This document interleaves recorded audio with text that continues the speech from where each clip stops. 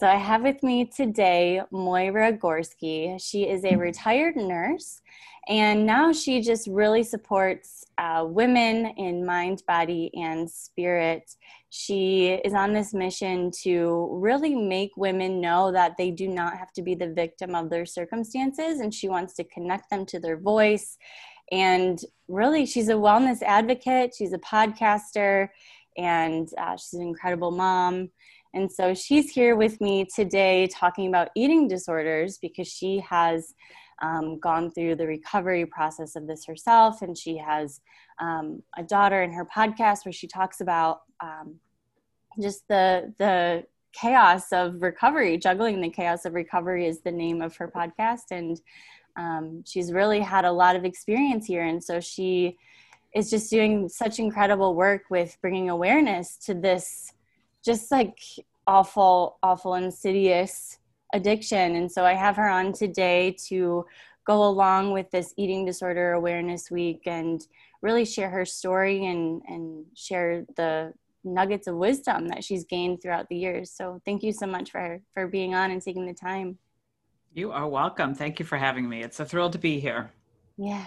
So let's just jump right on in. If you want to start with your story and whatever kind of comes to you organically to share, and just the evolution of everything that happened for you. Sure.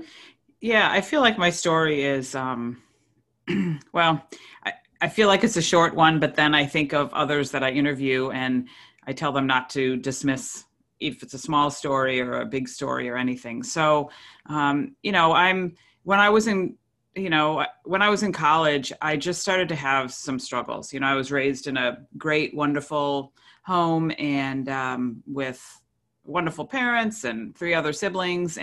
But I found myself when I went to college, I just had a hard time, I guess, being on my own and making those decisions. And, it was a great academic school. And I just felt pressure for, to do well academically. I felt pressure from this guy that I met that I was dating, and I felt pressure from my friends, that they wanted me to do things that I wasn't comfortable with. And so, I started to control what I could control. I felt a bit out of control in those other areas. And as I, learned later on, that's where eating disorders start to begin, is that you feel out of control in your life. And I did, even though I wasn't, really, manic, crazy kind of thing, but I just felt like I didn't know how to really speak up for myself and have that self-confidence.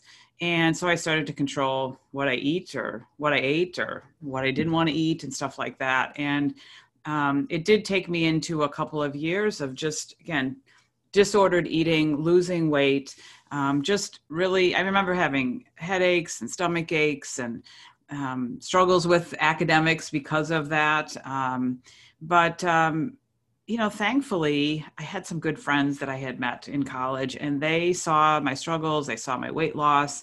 I remember I got real sick. I got mono my first year of college, but they saw the struggles and they encouraged me to go talk to somebody. And, the college I went to had a free, as many do, they have a counseling service, and it was free to go see someone. And, I was in nursing school. And so, I was like, okay, I'll go and talk to somebody. And I was like, okay, I know the questions she's going to ask me and all that kind of stuff. I was just, not so much I was in denial, but I was just like, I don't know. I think I was really kind of lost and confused. And so, so I did go to talk to somebody, and it really started to help me, learn about what was going on and get some support. And, I feel like it was so long ago, which it was. I mean, I'm 57 years old, and again, I feel like it's a bit of a small story in that, I was able to, as I went on and I graduated and I went into my career in nursing and then into medical sales, I felt more confident in myself and in my life. And so things got better. I had some counseling.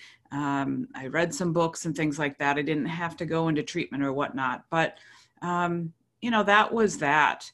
And now that I'm, many years later, I feel like, as I think we've talked about, there can be this, you get better, but it's also then a continuum of life. And I feel like I've learned so much about myself and like why I did those things back in college, and just learned so much as I've gotten older. And there's been other times that things have come up that have like triggered this thought about, again, not feeling good about myself, or not feeling good about my body, or like the whole scale mentality and stuff like that. Other things have been triggered and brought up. And so I've had to, and I've worked through those at the time and stuff like that. So again, as I talk with others and I hear that, and I see that with my daughter, like we want things to be over, and sometimes they can seemingly be over, but it's just, as life continues on, there's other times that things come up that, again, at least for me, it wasn't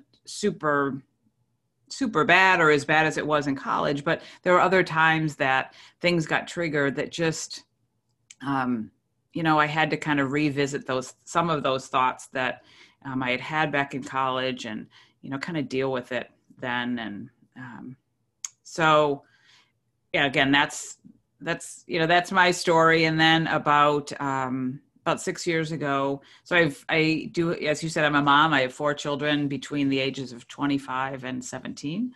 And our daughter, who's 22 now, about 6 years ago, she started to struggle herself in high school.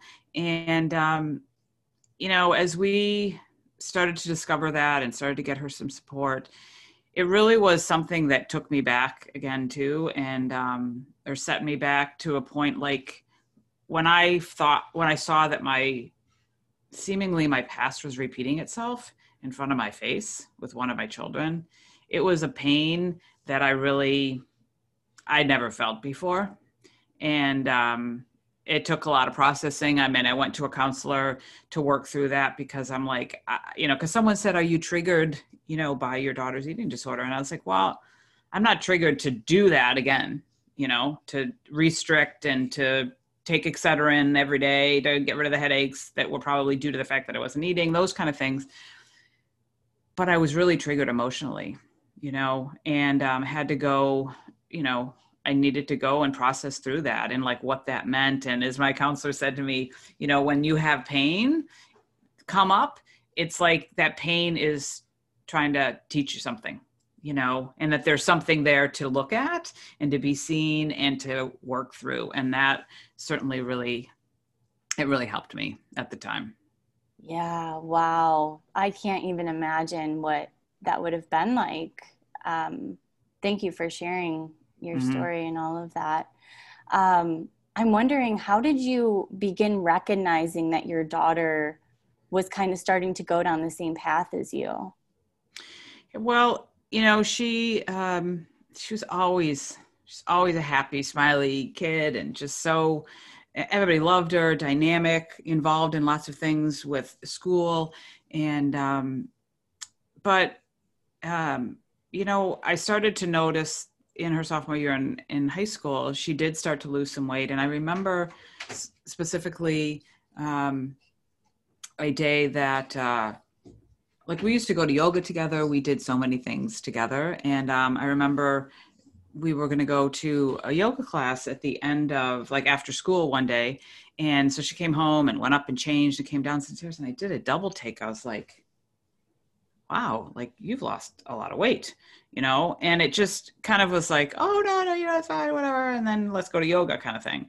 And then I do remember one of my sons, who was in high school with her at the time, he came home and he said something. He goes, one of my friends' mom said, asked me about Anna, and does she eat? Because I see her at lunch and she only eats an apple, or things like that. And so that was I believe that there's these little things that sometimes, at least for me, when I look back on it, they were these little signs here and there.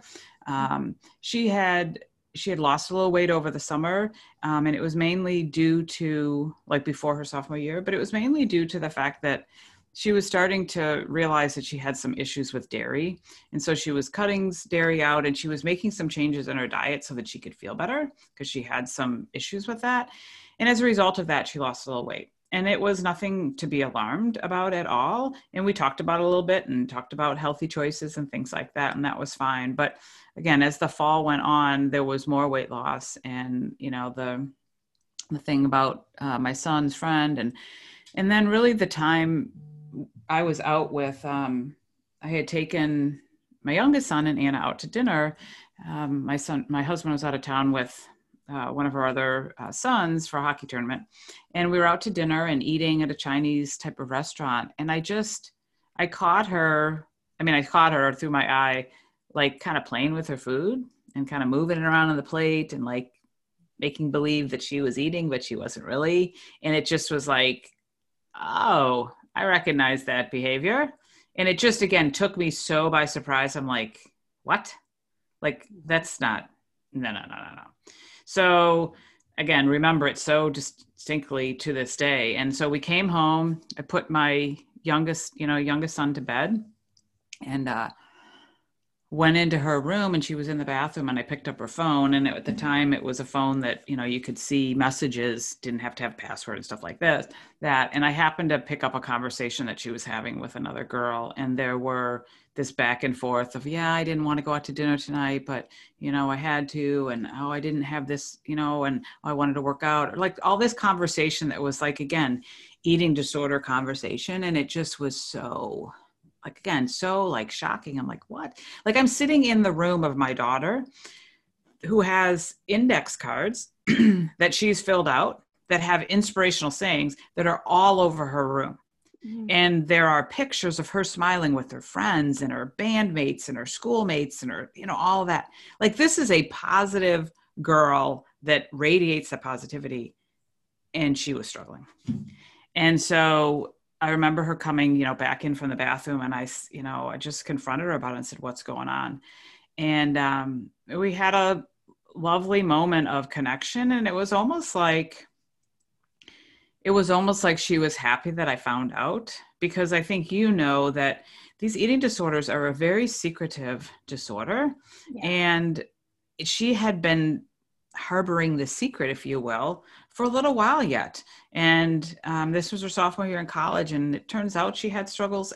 There were some struggles for the last many years prior to that she hadn't shared with me or shared with us or felt comfortable with that. And so it was almost like, oh, okay, you found out. And so she, could kind of take a breath and whatnot.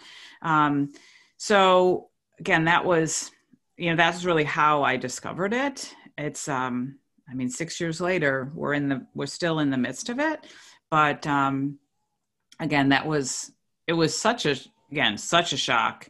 But again, that's how I found out that, where the struggles were, and we're able to just start that conversation with her about it. Yeah. Wow. Thank you for sharing that. Mm-hmm. I'm wondering, in the conversations that you've had with other people about how either they found out someone in their life has an eating disorder, or they themselves realized that they had an eating disorder, have you noticed any patterns talking with people about just kind of, I don't know, like how, I guess what I'm trying to get at here is that for me, this was a very insidious thing for me. Like I didn't realize it for years that I was even doing this, because I wasn't like, I was in denial, but it also just wasn't I don't know. It's like, I was just like, no, like, that's not me. That's not me. That's not me. And then it was just like, I'm dropping a ton of weight, and it's like, whoa, I'm not eating. Like, this is me, like I do have this problem. And I guess I'm just wondering, for listeners, if they're either questioning, if they're having an eating disorder, or if they know someone in their life, like, is there just anything that comes to mind for you when I ask about other people's stories and maybe kind of things to look for? Yeah, there are definitely some common threads. And I think like what you said, and I know that I have you on my podcast too, and you shared about that denial. I think there's a lot of that. I know that there's a lot of that within people who are struggling. And I even remember that in college. I'm like, oh, it's not a big deal. It's not a big deal. And, trust me, when I look back at pictures, like it's like, okay, there was definitely an issue there. And there is a lot of denial. There's a lot of, until they're ready to get better, it doesn't matter what anybody else does or says until they're ready, which again is a big struggle for those that sit on the other side of it to go, well, why wouldn't you? Why wouldn't you want to do this? Why wouldn't you do this? So I think there's definitely that. I've found that there's a lot of, seems to happen a lot when there's this loss of identity. When somebody has something that perhaps has consumed their life, if you will, like I've interviewed a lot of athletes who, for some reason, like they got injured and then they couldn't do this competitive dance or this competitive ice skating, or I have someone else who her parents moved across country because for their father, and she couldn't do what she was doing back here in the States over there. So she just lost that. And it's like, well, who am I if I don't have this thing to bring me my identity and to bring attention and stuff like that? And so when you lose that identity, again, is people may be listening going, yeah, but that's like, how could that happen? It's very true. Like you grab onto something again that you feel like you can control. And sometimes it's, you grab onto things that you can control and you use that to kind of numb out those feelings that you're feeling. If it's that loss of your ice skating career, or that loss of your best friend who moved away, or the loss of your parent, or whatever that case is, there's just so much of that identity wrapped around our identity. And then what happens is then you form this identity with an eating disorder, which is the most fatal of any, mental health disorder. And I want people to hear that because it's so, so serious. And it's really not about the food, it's about, then it's about you then create this identity with this eating disorder, which, people will call us, they'll have you name it like it's a person. And I feel like it is. I mean, I feel like it's the work of the devil and, not the work of the God that I believe. So, but that's a, discussion for another time, but it creates this identity in the person, and it just takes a stronghold, kind of like that identity of, again, being an ice skater or a dancer or something like that. And then it's just so hard for them to give it up. Like, well, who am I if I don't have this? Just like, who am I if I don't have my swimming career or my dance career and things like that. And again, it's really hard for the outsiders, I believe, to understand that, because it's like, it just doesn't make sense. A lot of this doesn't make sense. But those are certainly some common things that I've heard. And what I love to share on my podcast is that there's hope, and there is hope for recovery. And it is in every person's path is different. It's not one treatment fits all, one therapy fits all. Unfortunately, again, we've learned that the hard way as we've, struggled to find the right treatment for our daughter that will really help her thrive. But it's just, and that's a big reason why I started this podcast is to shed light on the struggle of someone like me, like a mom who sits on the other side of things, but also to share that story of hope, because you're a beautiful story of recovery, even though your path has been up and down and continues to go on. But there is hope. And I want people to know that there is hope in recovery, and again, it's possible. I don't know, we could talk a lot, but I want to end the thought there, just that, again, that recovery is possible. Again, regardless of how it started and regardless of all of these common themes, because it's certainly a theme that I have shared some wonderful stories of recovery that have brought me to tears, like, wow, down in the depths of hell. And then they found their way, to redemption and freedom. So there's definitely that in the future for, those that struggle too. Yes, absolutely. I'm curious, would you mind sharing a little bit about what it's been like with your daughter going through the process of recovery? I mean, maybe just some things about like what she's experienced, and then also like you as well, just being someone supporting her. Yeah, sure. Yeah, it's been quite a journey, and I can't. I want to leave her story to be shared by her. I can just kind of observe what's gone on, and kind of from my perspective. But I've tried to really, I've really had to again separate myself out from. I mean, I'm a mom. I'm a nurse. I'm a nurturer. And so when this started to happen, I just was like, okay, we're going to work on this together and we're going to figure this out. And albeit that's really good when you have people that support you, I learned that, again, this is her journey. And one of the most insightful things that I heard at a support group that I went to with her at one of the treatment centers, they had like a, I don't know what they called it, like a family night or family support night or something like that, where they would have speakers come in, and the parents and the kids were there. And so there was a gal who had been a previous patient of the treatment facility, and then her mother came in, and they both spoke.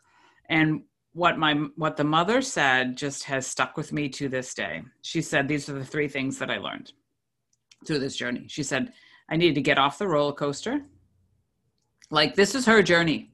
Like, I can be next to her, in another car or something like that, but it's her journey. It's her roller coaster. And I needed to get off that roller coaster. She said, I needed to learn as much as I could, because I didn't know my husband and I didn't know anything about eating disorders and these struggles. So we started to learn, and we went to like support groups, like NAMI support groups, and I read books and things like that. That's what she said was her second thing. And the third thing, she said, I got help for myself. And it's so, I mean, I remember that to the day, because I am in wellness business, and I have a team, and I can earn, I earn money, but I earn trips and things like that. And I had earned a trip, and I was considering not going because I was like, I can't leave my daughter, and you know what? I went on the trip but I set, I didn't leave just willy nilly. I had things set up. She had her treatment, whatever time she was at. I was like, she has what she needs. And it's not, even if I'm in Cabo or if I'm in Illinois, it's up to her to do what she needs to do. And so that was a big turning point for me. I did notice that my health, I noticed the impact of stress, because this is when you have anybody in your life that you love that's struggling, it's so stressful to watch it. And again, I feel helpless and powerless. And so, I started to feel the impact of stress on me on my health. And, I started to have other, health issues and whatnot in regards to, aging and menopause and sleep and anxiety and stuff like that. And again, thankfully, like I said, in college, it happened again, that my friend said, you need to start taking care of yourself, and you need to start putting yourself first. And I got to tell you, that was one of the hardest things for me to do, and to realize that that was okay to do. And I want the moms and the dads and the friends to hear that, and the boyfriends and the girlfriends, is that it's not selfish to take care of yourself. And it may feel so uncomfortable, but I started to go to different like self-help, meetings, and I went to different like alternative like energy clearings and meditations and retreats and things like that, to start to take care of myself. And it was, yes, it was uncomfortable to begin with, but it's been so freeing. I mean, my health improved. I feel great today. And even some people are like, how can you feel great when this is still happening? I'm like, because I've learned that, we've heard it, right? When you're on the airplane, if it starts to crash, you got to put your oxygen mask on first. We've heard it all. And I lived that. I realized that I had to put my oxygen mask on, which meant learning about meditation, learning about mindfulness, learning about how nutrition is so key. I mean, when you watch a child of yours being malnourished, I mean, you learn it firsthand, but it's key for me, is that nutrition is key for me. Prayer, again, putting myself first. And I feel like as parents, we're these bumpers that our kids can bump up against. like we're the stronghold, and they can bump up, they have maybe they have struggles and stuff like that, but we're here to be that living example of what we need to do, like what you need to do to take care of yourself and live your best life and struggle and be good and, all of that stuff. But we're that bumper that they can bump up against. We need to be that example, it starts with taking care of us first. So that's really, that's what I learned. And I just continue to share that message that we have to, I got posters over there that talk about, like all this stuff that I went through, and I still do it today. Even this morning, I got up before we got on today. I had my meditation time and my journaling time because I knew I had a busy day, and I know that I show up better for whoever, be it my daughter, my job, my podcast, my friends, whatever. I show up better when I take care of, put myself first and take care of myself. Yeah. I hope that's what you asked. That's a lot of stuff. That was amazing. I think I'm so happy that you shared that, because it's so important to put yourself first, even when it feels like the selfish thing to do. And that's a lot that I do with women as well, where it's like, they're like, let me give. And then they're wondering why they feel like crap. And I'm like, let's take care of you. Let's bring that energy. Let's bring that in. So I'm so happy that you shared that. So I'm wondering if I can just ask a little bit about when you first did that transition, like when you first started out, you mentioned how it felt uncomfortable. Because the way that I think of it, it's kind of like a rocket ship that needs to like break the gravitational pull before it can kind of soar. It's like, it's so hard at the beginning of anything. And I guess I'm curious if you wouldn't mind sharing just a little bit about what that first initial, like you putting yourself first experience was. Sure. I was at a self-help leadership, whatever kind of, weekend type of thing. It's actually called Pathways for Successful Living. And we do some very interesting, and it's like intensive, almost like if you've heard of like those Tony Robbins weekends where you go and you're there from 7 a.m. to 11 p.m. I mean, it was the same kind of thing. What happened is, I had brought one of my sons to this who was struggling because, I thought that he needed this. And then the gal who runs the program said, why don't you come with too? Because, as he's learning new ways to take care of himself and, then, you'll be speaking the same language. Great. So I'll be there. So we both went to this weekend and went through the first day. And then the second day, even though we were staying in the same hotel room, I went and, got up and I was ready and went into the room, and he never came into the room. And somebody came and got me and said, do you know who your son is? And so, and he was struggling to come in and like participate in this program. And and so I got some people said, would you like us to help you? And I'm like, well, I don't know how you can get him out of the room. And so they started to help me and try to help me and help my son come in and participate.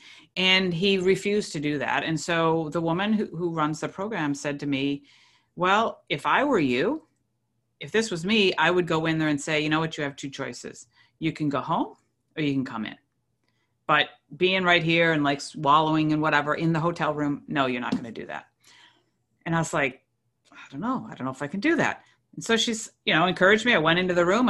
Said that to my son, and my son packed his stuff up, and he had some pretty choice words to say to me. And he went home.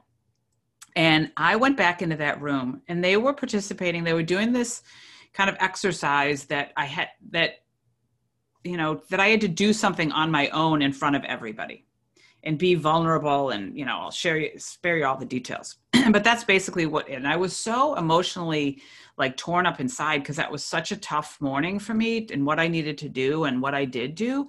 And I walked in, and it still gives me chills when I think about it. And so these people were going ahead and they were doing this in front of the whole crowd. And, everybody's going, and I was like, oh my gosh, it's my turn. And I'm like, I don't think I could do this. And I turned to the woman next to me who I was starting to get to know, because this was the second day. And I said, I don't think I could do this on my own. Can you help me? She goes, of course I can. And she took my hand and we went and did the thing. And I got to tell you, Sarah, it was an epiphany. Like I took the microphone after that exercise and I said, I get it. I have not asked for help. I have not known how to ask for help. And I realized today that it's okay to ask for help.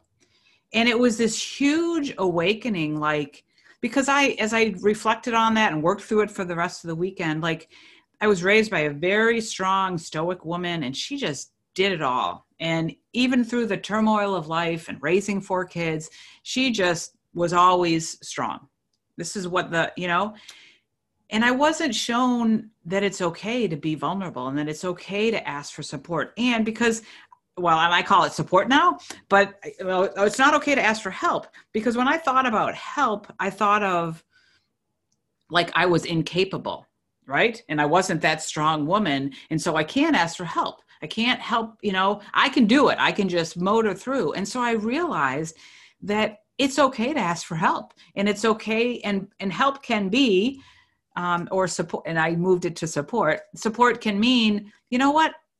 I calling a girlfriend and saying, can you just talk to me? Or, hey, let's go for a walk. Or, you know what, family, I'm going to a yoga class and you guys are on your own for dinner because I need this for myself and I'll see you in a couple hours, whatever. Or I'm going to get a massage or whatever. Those are all, I started to realize that that's, again, about taking care of myself, but it was about that it was okay to ask for help.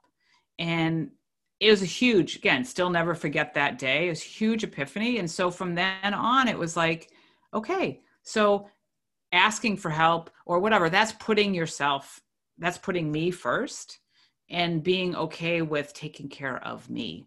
And really from that point on, it was just, it's been probably 3 years since that day in that room. And it, it was,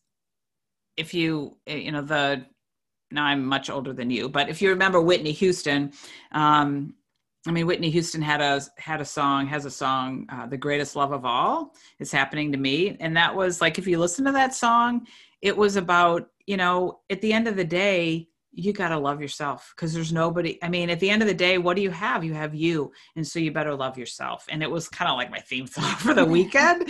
And, that was really that turning point that really, turned me around in that aha moment, as they say, like, okay.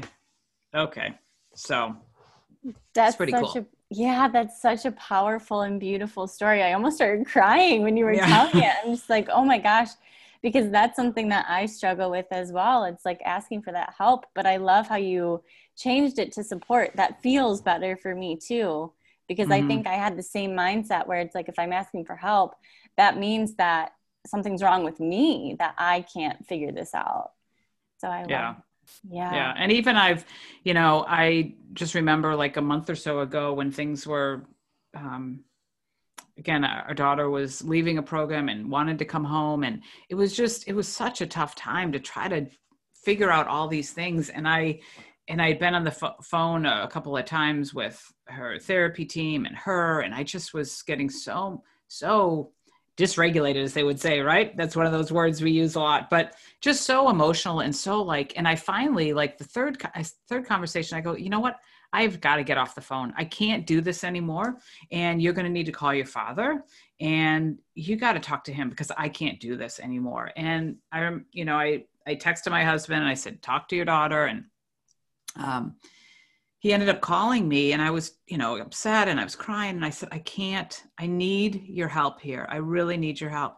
And I was so blessed that he stepped up and he helped me. And he took care of talking to her and doing what they needed to do. It was just it was just like, I was like, okay, be kind to yourself, Moira. Like, look what you did. You asked for help and it was okay. And I didn't do that before. I handled this all myself. And I think that I want people to hear that some of these people that are in your life that love you, they're just waiting for you to ask them to help, and sometimes they're not going to come forward and help because they're like, oh, look at, she's doing it all, or I can't, but my husband has said that. He goes, I'll help. You just have to tell me what you need, so people are waiting to help you. And so I want to encourage people to just, they're waiting. And so all you have to do is ask. be brave enough to ask for that help, and they'll be there to step up. Yeah, that's such a key point. Oh my gosh, I'm so happy that you said that.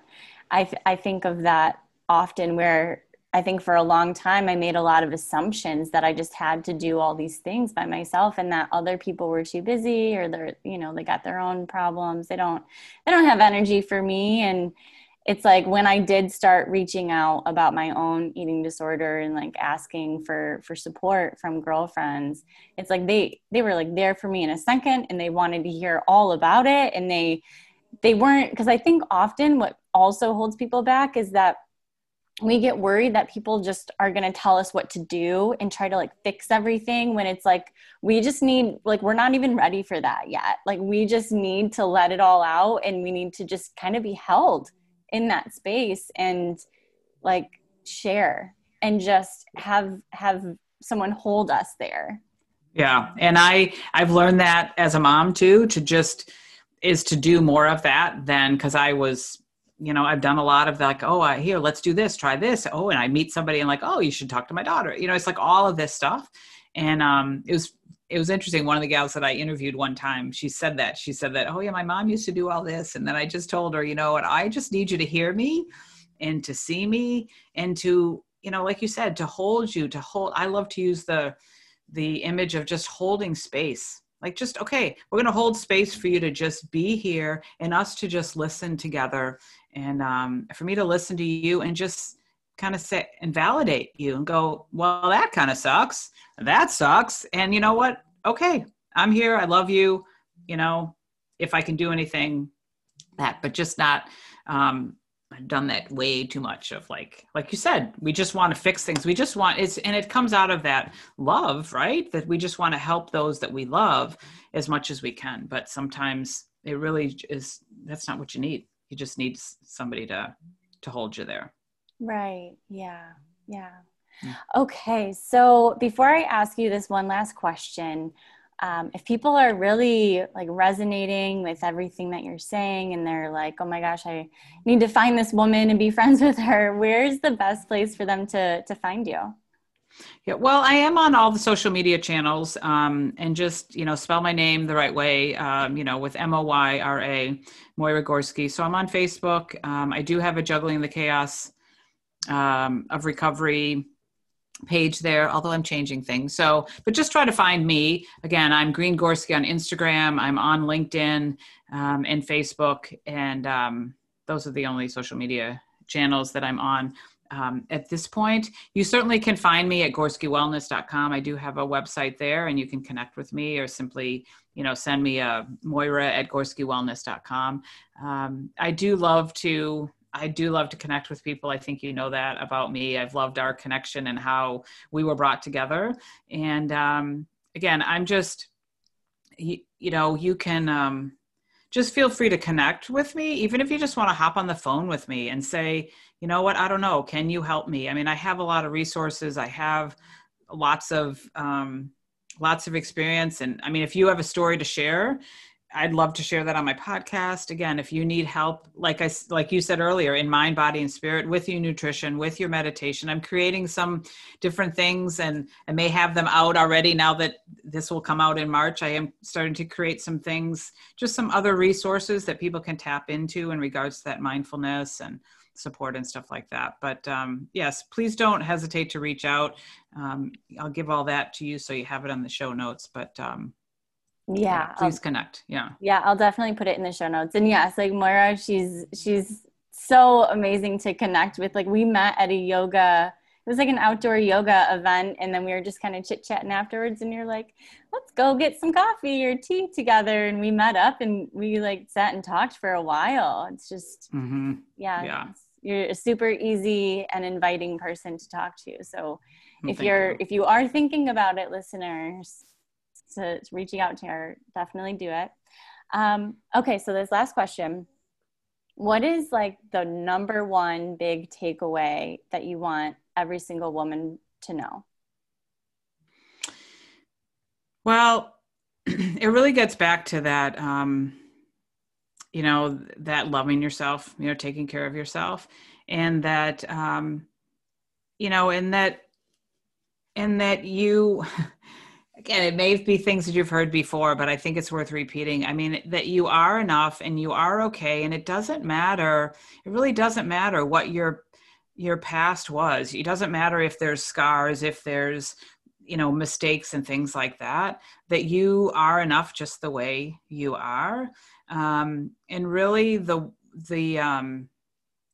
I think what's so important is, again, for women to know that and to feel that, and to and if they need, I don't know, if they need help believing that, like finding a tribe of women, a tribe, I call it a tribe, because I have a tribe of women, and they're not, you know, it's not a huge tribe, but I have a tribe of women that I found along the way that are that do that, kind of like what we were talking about. They hold space for me to be me, and to be vulnerable, and to be pissed, and to be happy and sad and everything, and to really, and they encourage me, and they call me out on my bullshit, and they do all of that stuff, but they're